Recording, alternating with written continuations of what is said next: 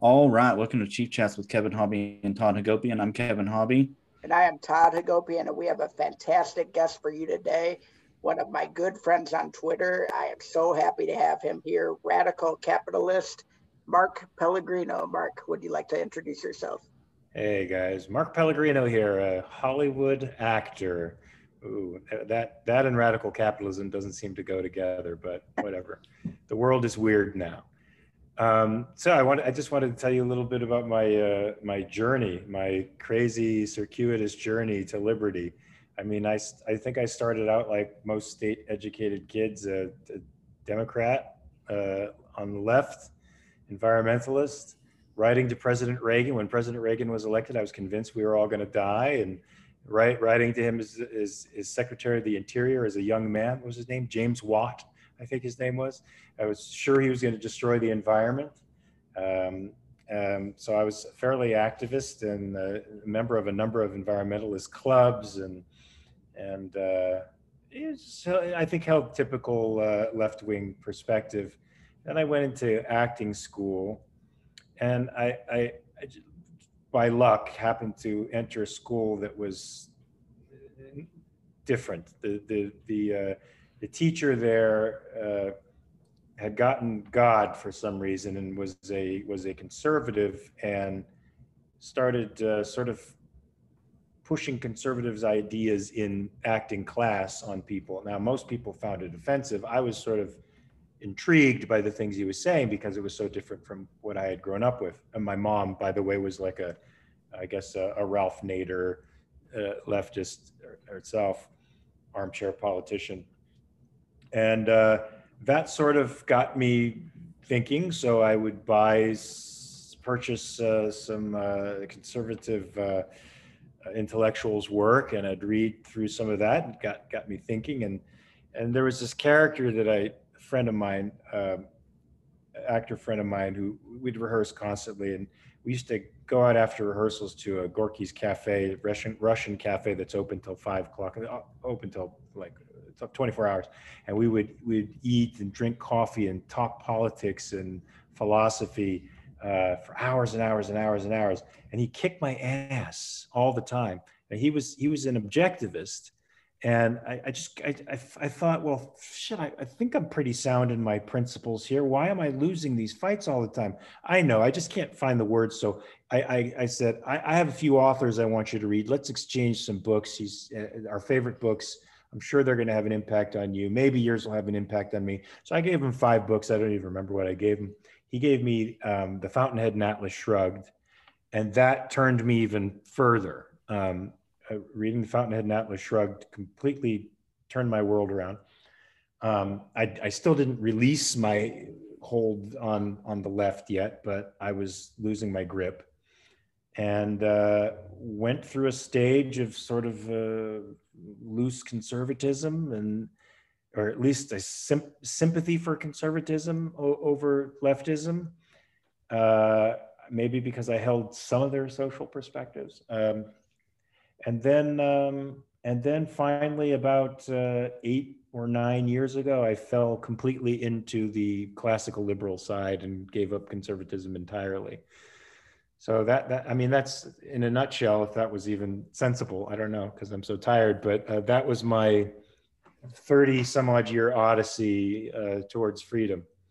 Well, that's awesome. And just so you know, I'm not sure how familiar you are with the show, but part of the dynamic here is Kevin came from the left and I came from the right. So Kevin had a similar upbringing.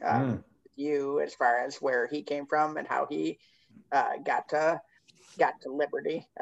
You're going to have to forgive me if I say libertarianism. We're usually talking to libertarians, and I know that we're going to talk about the difference between radical capitalism and libertarianism here in a little bit. And maybe just real quick, give a bio of your Hollywood acting, just so people know and can put a face to since we don't do video here, so that they know who you are. Okay, cool. Yeah. So hopefully they might know me as Paul on Dexter, season 1 of Dexter, and part of season 2. Lucifer on Supernatural. I played multiple seasons. I was series regular for 3 years on there, but I played multiple seasons as a recurring character, basically from season 5 on to 15. and Lost. I played the character Jacob on the series Lost.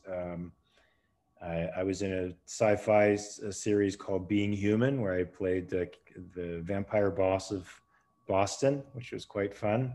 I was on that mainly in the first season, but recurring in the second through the fourth seasons. And then The Returned and The Tomorrow People were two series that I did. And now I'm doing a series in Pittsburgh called Rust for Showtime. You know, playing a bad guy, my usual fare. And that's awesome. Yeah, I know. Jacob from Lost is my favorite. And of course, my wife is big time into Supernatural. So Oh, awesome. Talk a little bit before we jump into policy, which is where we'll spend most of our time, but talk a little bit because we've had a few folks from Hollywood and or kind of the modeling side of things with Jessica Vaughn from Playboy and a few other people. Talk about what it's like to be more of the conservative side, the capitalist side inside of Hollywood. Has that had much of an effect on you, and how has that looked? Yeah, I don't know if it has. I mean, it's possible that people won't hire me because they don't like my political perspective, but the beauty of being a radical capitalist or an objectivist is that you don't really fit into any box. And so the people on the hard left in Hollywood can't place me. So they can't hate me because I'm not a conservative. I hold most of their social values and probably then some, right? I'm probably even way more liberal than they are socially. And so they can't put me in that box. And the ones who are not so hard left are intrigued by the things that I have to say.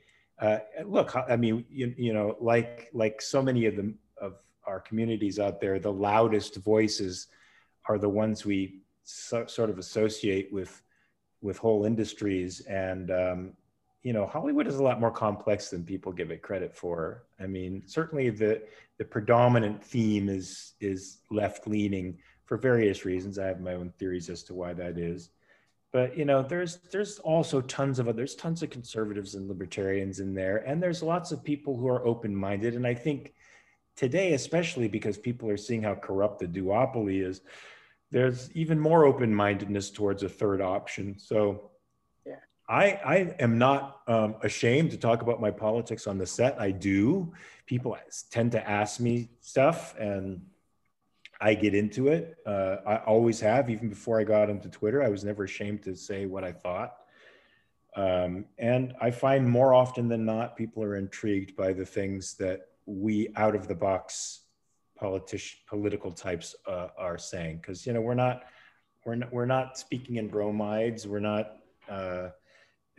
speaking in real sentences with real thoughts that we think we can back up. And we have this kind of moral righteousness that the left has, you know, that the right doesn't have, but that we have, that I think is energizing and interesting for people.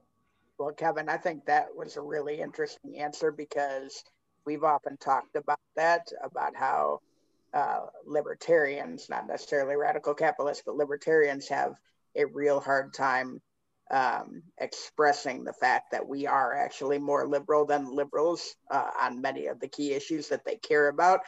And Mark seems to be threading the needle nicely, where he doesn't box himself into libertarian, where he has to explain away the naked guy on the stage or Joe Exotic and all this stuff. Like, none of that stuff is sticking to Mark, and he's able to talk about his policy the way you and I have talked about wanting to talk about our policies. Yeah, he's converting me as we're going. Nice. Well, Mark, how about you jump in and kind of explain radical capitalism versus libertarianism? Talk a little bit about your the party that you founded, where that's at, and how that plays into all this as well.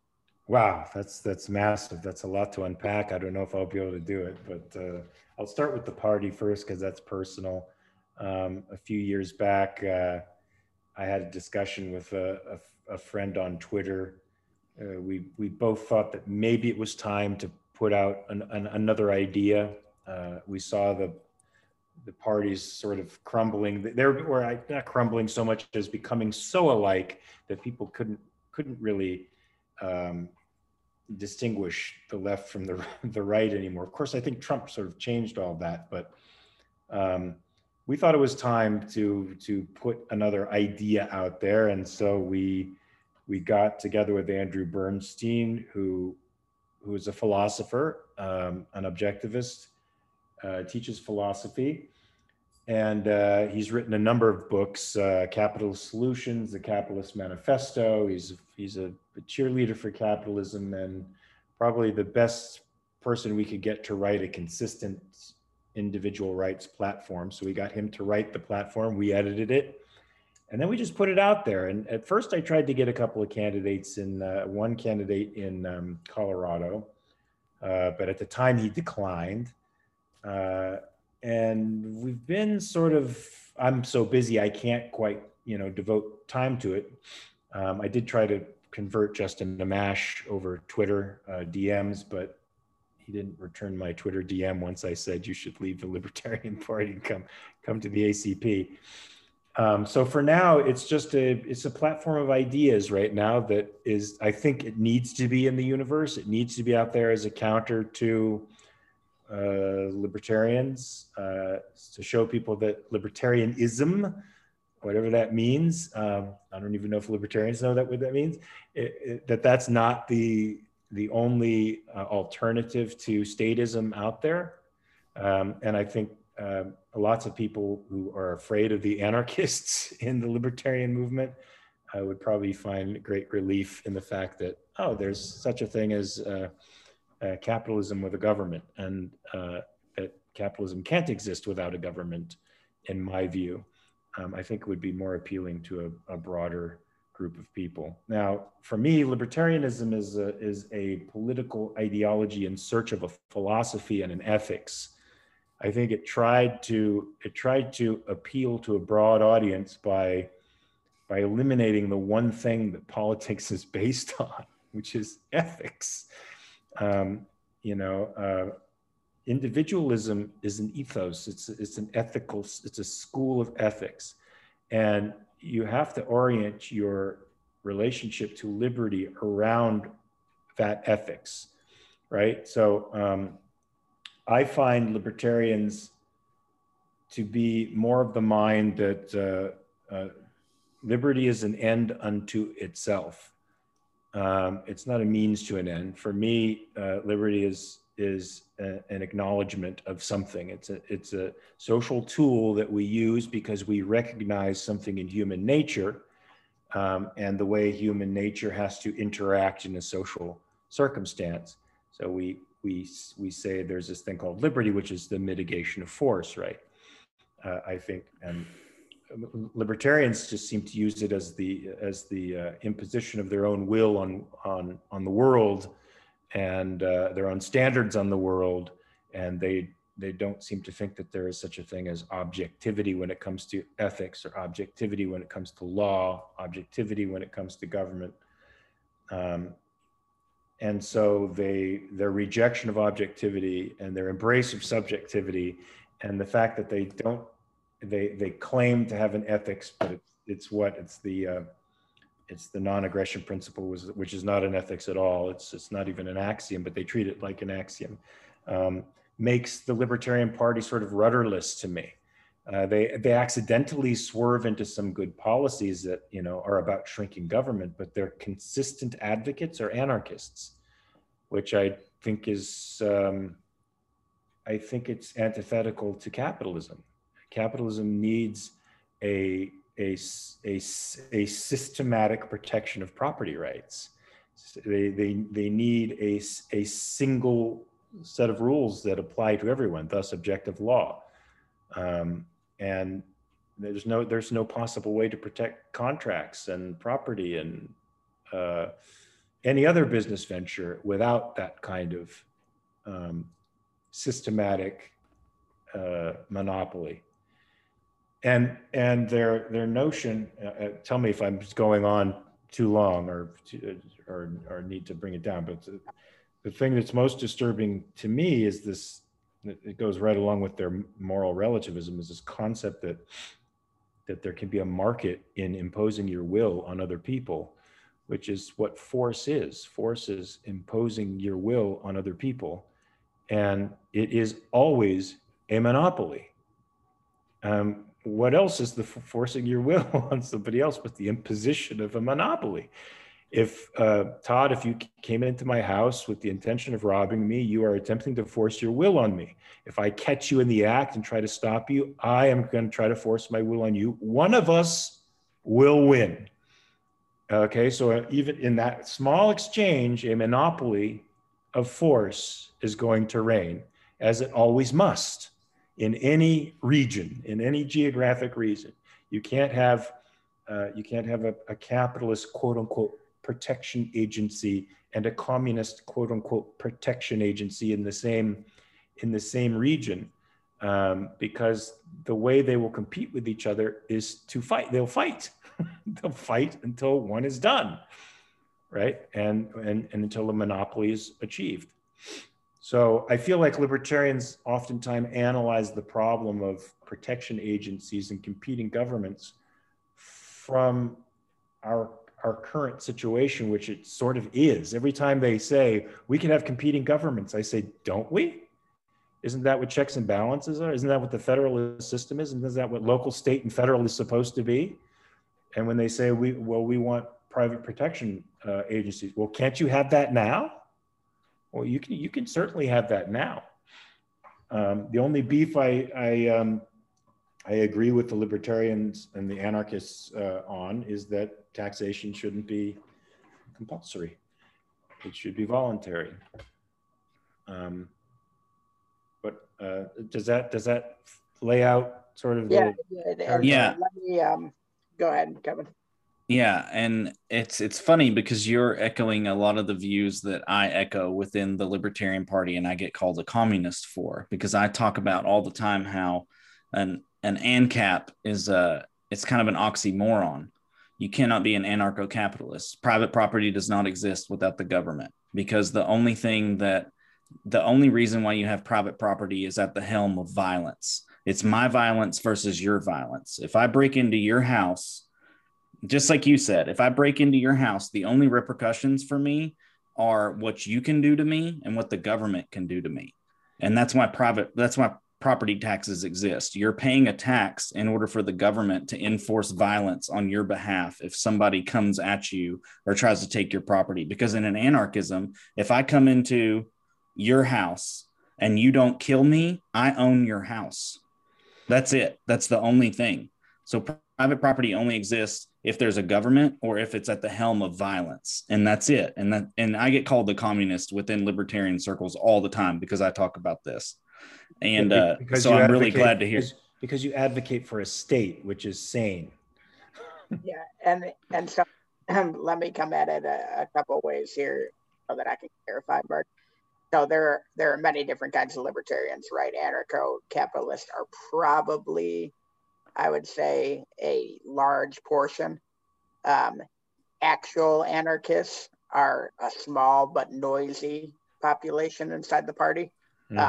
Most of the small L libertarians that have nothing to do with the party are probably in that anarchist camp, right? But they don't participate in the party. And then there's the minarchist, and that's where I fall, which is basically the night watchman state, police, courts, and laws that protect civil rights. And that's where I think you and I have agreed on in many areas in the past, is some government, but not much government. And I believe, the pragmatists inside the party and even some of the Mises caucus, which is the right-leaning caucus inside the party, kind of fall into that minarchist camp. What do you think the difference between that minarchist small government not welfare state, the night watchman state, versus the American Capitalist Party is, or are those two kind of pretty similar? I think they would be similar, but I don't like using minarchists at all. I don't like anarchy married to any political concept at all. It destroys it. I know it's sort of compromise, but it's a bad compromise.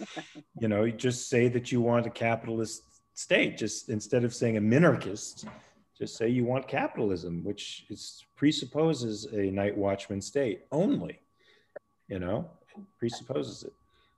But man, I really love what you're talking about. I got so much hate from other libertarians because I posted out like we should be just as worried about anarchists as we are communist, and people freaked. They lost their minds on me.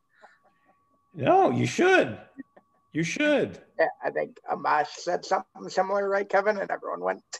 Yeah, I mean, yeah, and I'm telling you, I get hate all the time because people will come at me and they'll be like, oh, well, an anarcho-capitalist or an anarcho-communist is, that's an oxymoron. I'm like, well, so is an ANCAP. Like, you cannot have either of these systems without a government. You cannot have, and the problem with, like, we should be just as worried as libertarians, as, American capitalists, as whatever you want to call it. We should be just as worried about anarchists as we are communists, because they're both equally as dangerous. And people freak out whenever I say that. No, yeah, I don't know equally. In some respects,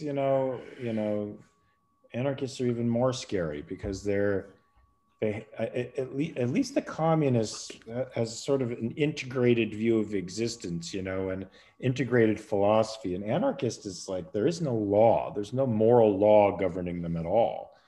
And the only thing that governs them is their feelings. They want that to be the judge, jury, and executioner. No matter what they say, I always see them coming back at me with that 14-year-old notion of the way the world works, which is me.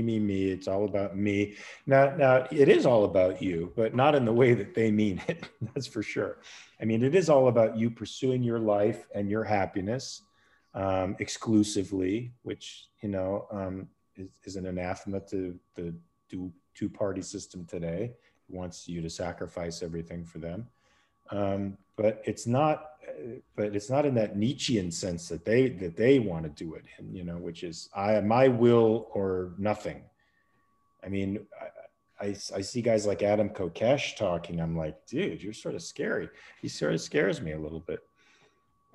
Have you ever met him in person? No. He would scare you a lot. No, would he? I like Adam, but yeah, he's pretty scary. No, I agree. I mean, I'm telling you, I talk about this stuff in libertarian circles all the time, and I've been labeled a communist, a Nazi, all these different things. They're stuck. They're stuck in this idea that it's, what they're like. They remind me in their argument about how bad the state is. They remind me of the anti-gun lobby, that focuses all their energy on guns. Guns are bad. And they can't see that it's an inanimate object and it depends on the values of the person. Well, it's as if the anarchists haven't seen an evolution in government over the past 1,000 years. It's as if it's always been the same. It's as if the Magna Carta never happened. It's as if the glorious revolution never happened. It's as if the Declaration of Independence and the Constitution never happened. But they did. And that did change government for a while. Yes, because we have inconsistent principles, because we've lived a certain ways for such a long time, power was able to seep back into areas that it shouldn't because of the inconsistencies, the holes in the philosophy, the part altruism, part individualism ethics that animated our founding.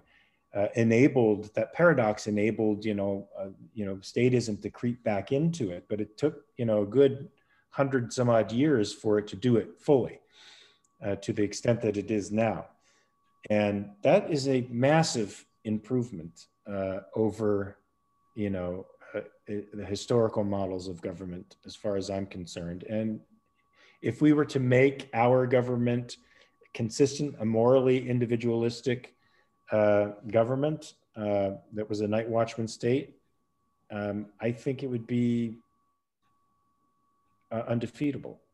Yeah. Now let me ask you the question that I hate being asked when I'm being interviewed, but is always extremely important to be able to answer. So I'm going to give you the opportunity.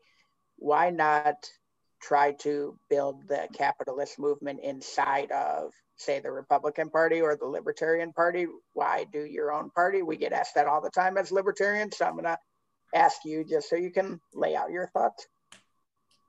Well, I think the Republican Party gave up principle a long time ago.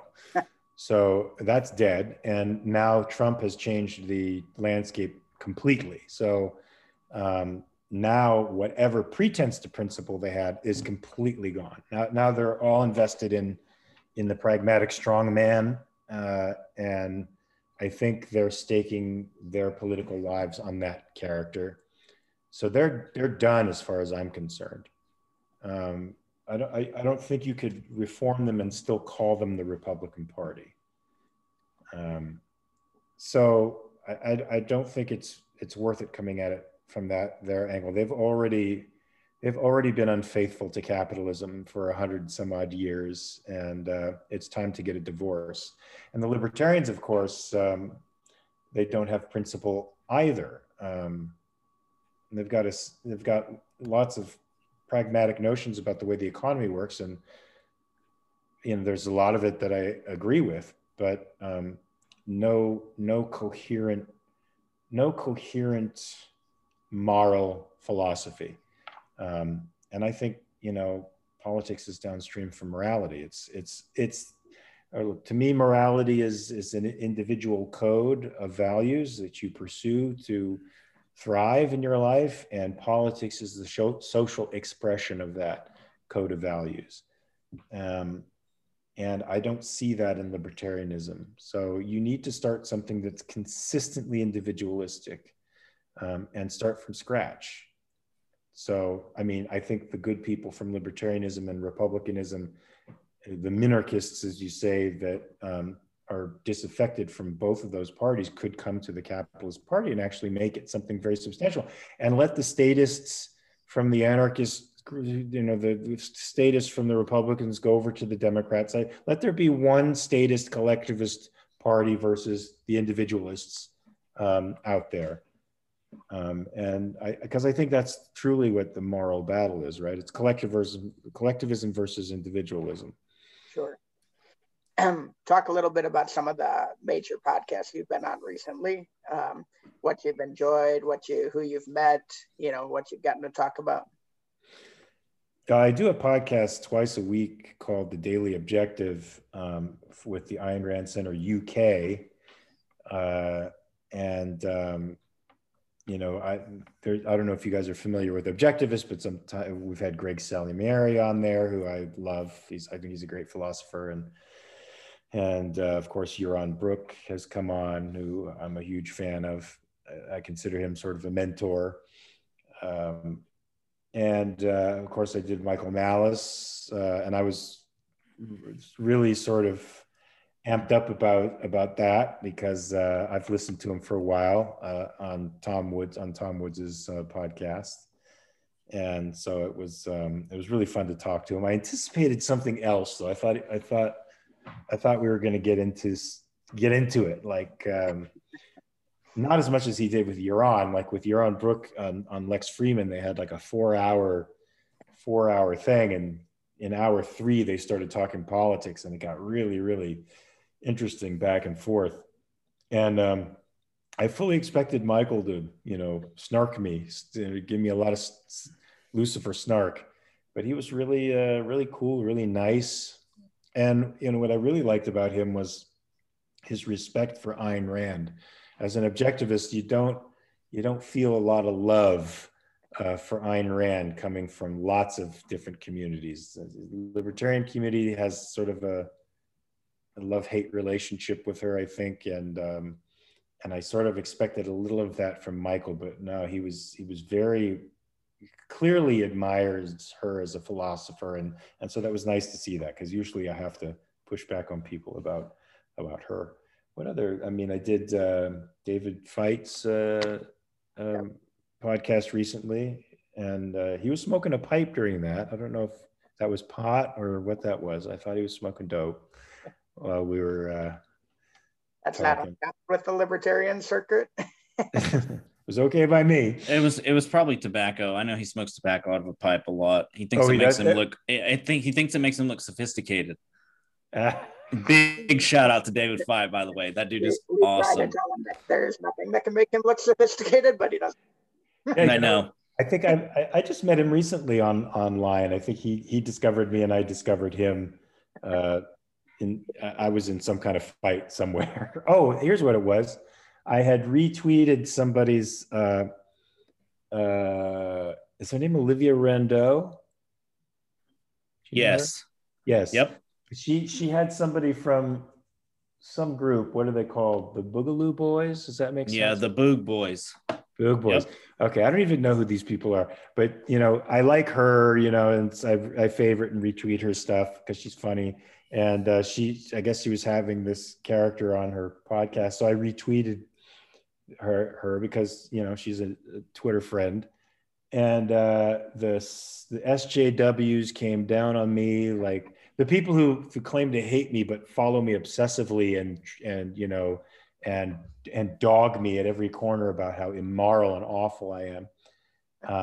And they had just literally the week before got on me for retweeting another friend's podcast because the person that they had on, they didn't like the person that they were having on.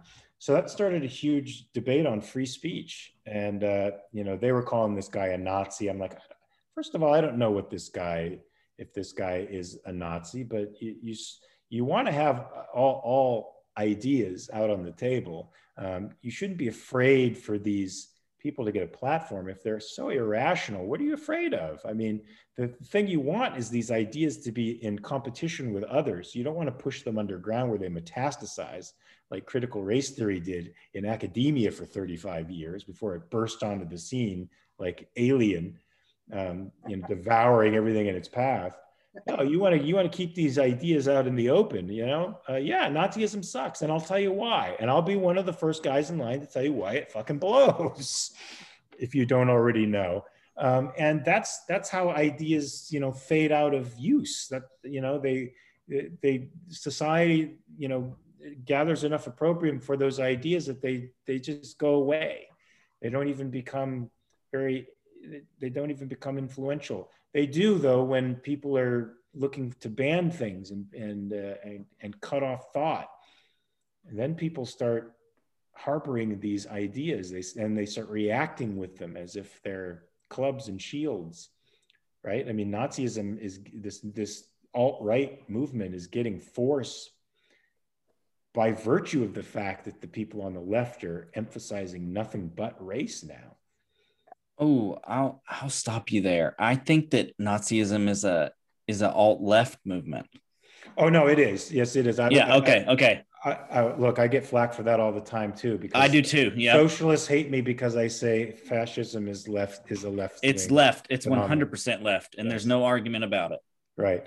I was using sort of the common way people look at it. Unfortunately, I think because the left-wing intellectuals wanted something worse than Stalin and Mao in the eyes of the people, so they pretend that Hitler and Mussolini were right-wingers. Right. Well, let's not pretend that Che Guevara was any better. I mean, I know that he is the epitome of, oh my goodness, right? Absolutely. It's so funny to me to see that he is like this face of the left progressive movement when he literally murdered people for being gay. It's not a debatable fact. I mean, it's documented 100%. And he was a monster. He was a rapist. He killed children. He was a horrible human. He was a cliche of a horrible. Yes. That's how awful he was. If you talk about the things that he did, you wouldn't believe it. If you wear a shirt with his face on it, you are a dumb mofo. You are stupid beyond belief. I mean, it's like wearing a Ted Bundy shirt, but worse. Yeah. Worse. That's true. Well, they did a movie on him called the Motorcycle Diaries. I don't know if you ever saw it. No, I didn't. No, don't, because it's a romanticization of this guy. It's as if did Fidel Castro edit his diaries? I think he might have, but Fidel Castro could have written that movie. I mean, it It was an ode to Che Guevara. Ooh, yeah. I need to check it out just so I can see how terrible it is. But so we've talked about podcasts that you were on and how much you loved it. Let's talk about what you didn't get to on those podcasts. Okay. So, well, I mean, the main thing is the market in imposing your will on other people. I just don't think there is a market for that, because force is by its nature a monopoly. So you either have an objective monopoly or you have a series of subjective monopolies in trying to impose their will on each other. Either way, the strong man's going to win in that case. Or, you join civil society and you realize that civilization is mostly about mitigating violence, which means subordinating violence to reason. How do you do that? By delegating that thing called violence to this institution we call government. And that way I am attempting to always subject or subordinate retaliation to a process. Always trying to do it through a process, as opposed to just, straight violence versus straight violence. So the idea that force can be anything but a monopoly is one thing that I wanted to get to with those guys that we never did. How can it? Tell me how you can have a market which is defined by non-force, which a market is defined by free and voluntary exchange, not force. How can you have a market in force? Yeah, it's interesting. And can you guys answer that? well, I definitely can't. I can tell you right now, I can't. I'm not a philosopher or an economist, but I definitely can't. Okay. Todd, you got any ideas on how you can have a market on an inherently monopolistic action? Yeah, so ask it in a different way, just so I can take a shot at this. Okay. Most anarchists believe, or libertarians will even say that, force should be privatized. I say force is a public matter always. I also think it's inherently monopolistic. And since it's that way, we have to delegate it to an institution that is governed by objective law, right? Objective rules. And there has to be a monopoly of that force. If we're subordinating violence to reason, we don't have to have that monopoly if we're okay with violence all the time. But if we want to mitigate violence, then it has to be a monopoly. Got it. So you were actually talking about the market of force, not the market. Right. The market of force. So, no, and like I said, I think I'm on your side as far as the Night Watchman state. So I would agree with you. And that's one thing I've gotten a lot of pull from folks in the movement to try to get me over to the anarchist side. And I've stayed pretty firmly where I'm at because I believe that you need to have judges, you need to have laws that protect civil rights, and you need to have some type of defensive military. And those are the three things you need to have. Now, if I could stop government right there, that's where I would stop it. Mm-hmm. But those are the three things that I believe have to be in place and really can only be fulfilled by the government. Now I'm going to get a lot of hate. Thanks, Mark. Well, I'll get it too. So. People are going to say that you're turning communist because I'm on the show. This is crazy, no, man. I agree with you. I think that those are the things that, in my opinion, need to be done by government and can be limited to that. Like you said, the founders wanted it limited to that plus a little more. They weren't strictly classical liberal, but they were a lot closer than we are. Well, they were substantially closer than we are. And what it was a lack of principles along the way, different groups that got in power. And once you get in power, you make rules that benefit you a little more. We've seen that with both the Republicans and the Democrats over the last 20 years, where every time they get in power, they get this feeling that they're going to stay in power. And their principles slip a little bit, and they put in some things that allow them to have more power. Then the next guys get into power, and they already have more power, and they do the same thing. And it just kind of builds and builds. So the trick is, and the argument from the ANCAPs and the anarchists is how do you stay at the Night Watchman when you know that human nature takes you in the other direction? And that's an equally tough question to answer, I think. Well, I think it goes back to that old adage of, motivation is a lot like bathing. You need to do it daily. We just need to continuously audit what we're doing and pull it back. Well, I think like I said earlier, you have to have consistent principles, consistently individualistic principles. And one thing that I think would reduce government overreach, or at least the propensity for the political class to keep strengthening itself, is to have a complete separation of economics and politics. So literally a constitutional amendment where it is as sacred an amendment as the separation of church and state. And for the same reasons, right? The state should have no control over your conscience, which I think is essentially what separation of church and state is. It should have no control over your property and your voluntary transactions with other people. If you did that, that would probably cut down 99.9% of it. And you'd also have to go through the Constitution and weed out contradictions in it that enable these onerous power grabs to be cemented into law and custom. Look, the Supreme Court has been working hard for a long time to steal our Constitution from us. That's actually going to be my next question: is where does the Supreme Court fit in your view?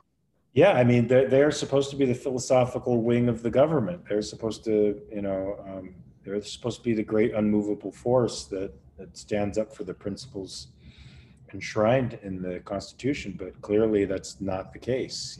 Clearly, they're as infected by radical skepticism and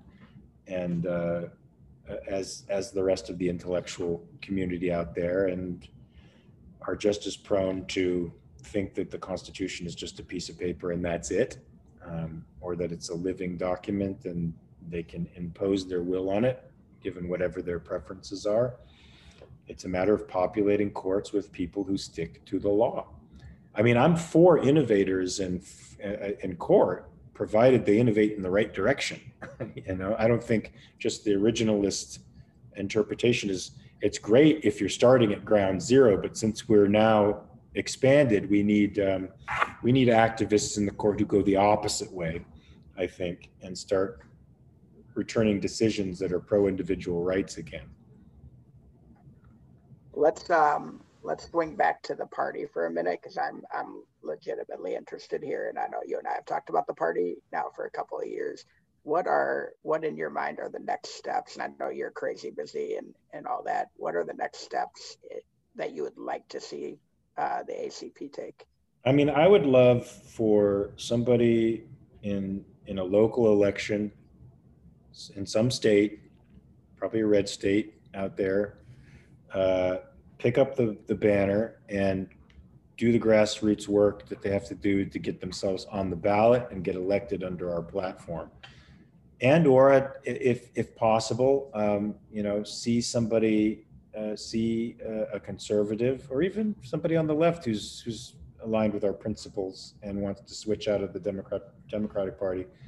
See them turn, like I tried to get Justin Amash to do when he was turning libertarian. I was like, come to the ACP.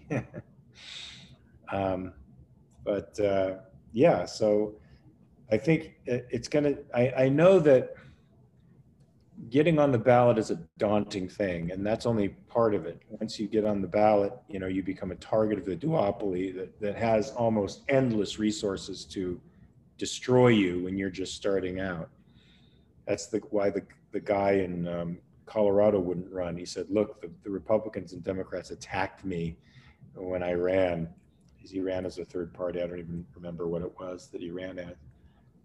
But they tied him up. They tried to get him on violations of this regulation and that regulation. so they're using their cartel leverage to, to maintain power. And so we just need somebody out there who's got the energy to deal with all that bullshit and get a local election somewhere. Well, and I would encourage you to check out the map and look for places where you can dual endorse too, because that's a good way to get your name out there. I know New York does a lot of that, where multiple parties can endorse one candidate, and it's a way that the newer parties can come in and get attached to people and run them and help them run. I think that would be a really interesting kind of moderate step to where you're headed, which I think is great where you're headed. This has been an awesome episode, Mark. I wish we could go for 3 or 4 hours, but we tend to go for about 45 minutes. So we are going to have you back on as many times as you're willing to come. Thank you. But for now, tell them where they can find you. Mark R. Pellegrino on Twitter. I'm the controversial feed. Well, I guess we probably all have your feed doesn't drive people crazy, does it, Todd? Oh yeah, not at all. People love me. Lucky you. You could also find me if you just want to see pictures of my animals and you don't want to engage in political or philosophical talk. You can go to Mark Ross Pelly on Instagram, and I have a lot more followers on Instagram than I do. Yeah, what kind of animals? I've got 2 dachshunds and a cat named Cody. Yeah, my profile picture on Twitter is a fan art of me with my cat and my 2 dogs. So if you look at that, you'll see them aptly portrayed by a very good artist. That's awesome. My family owns a dachshund breeding facility. Yeah, these guys. I've got a dapple one. Oh, that's so cute. Yeah, my guy's he's 14, and then Johnny over there is 13. She was just in the hospital. She had a little issue. She's doing better now.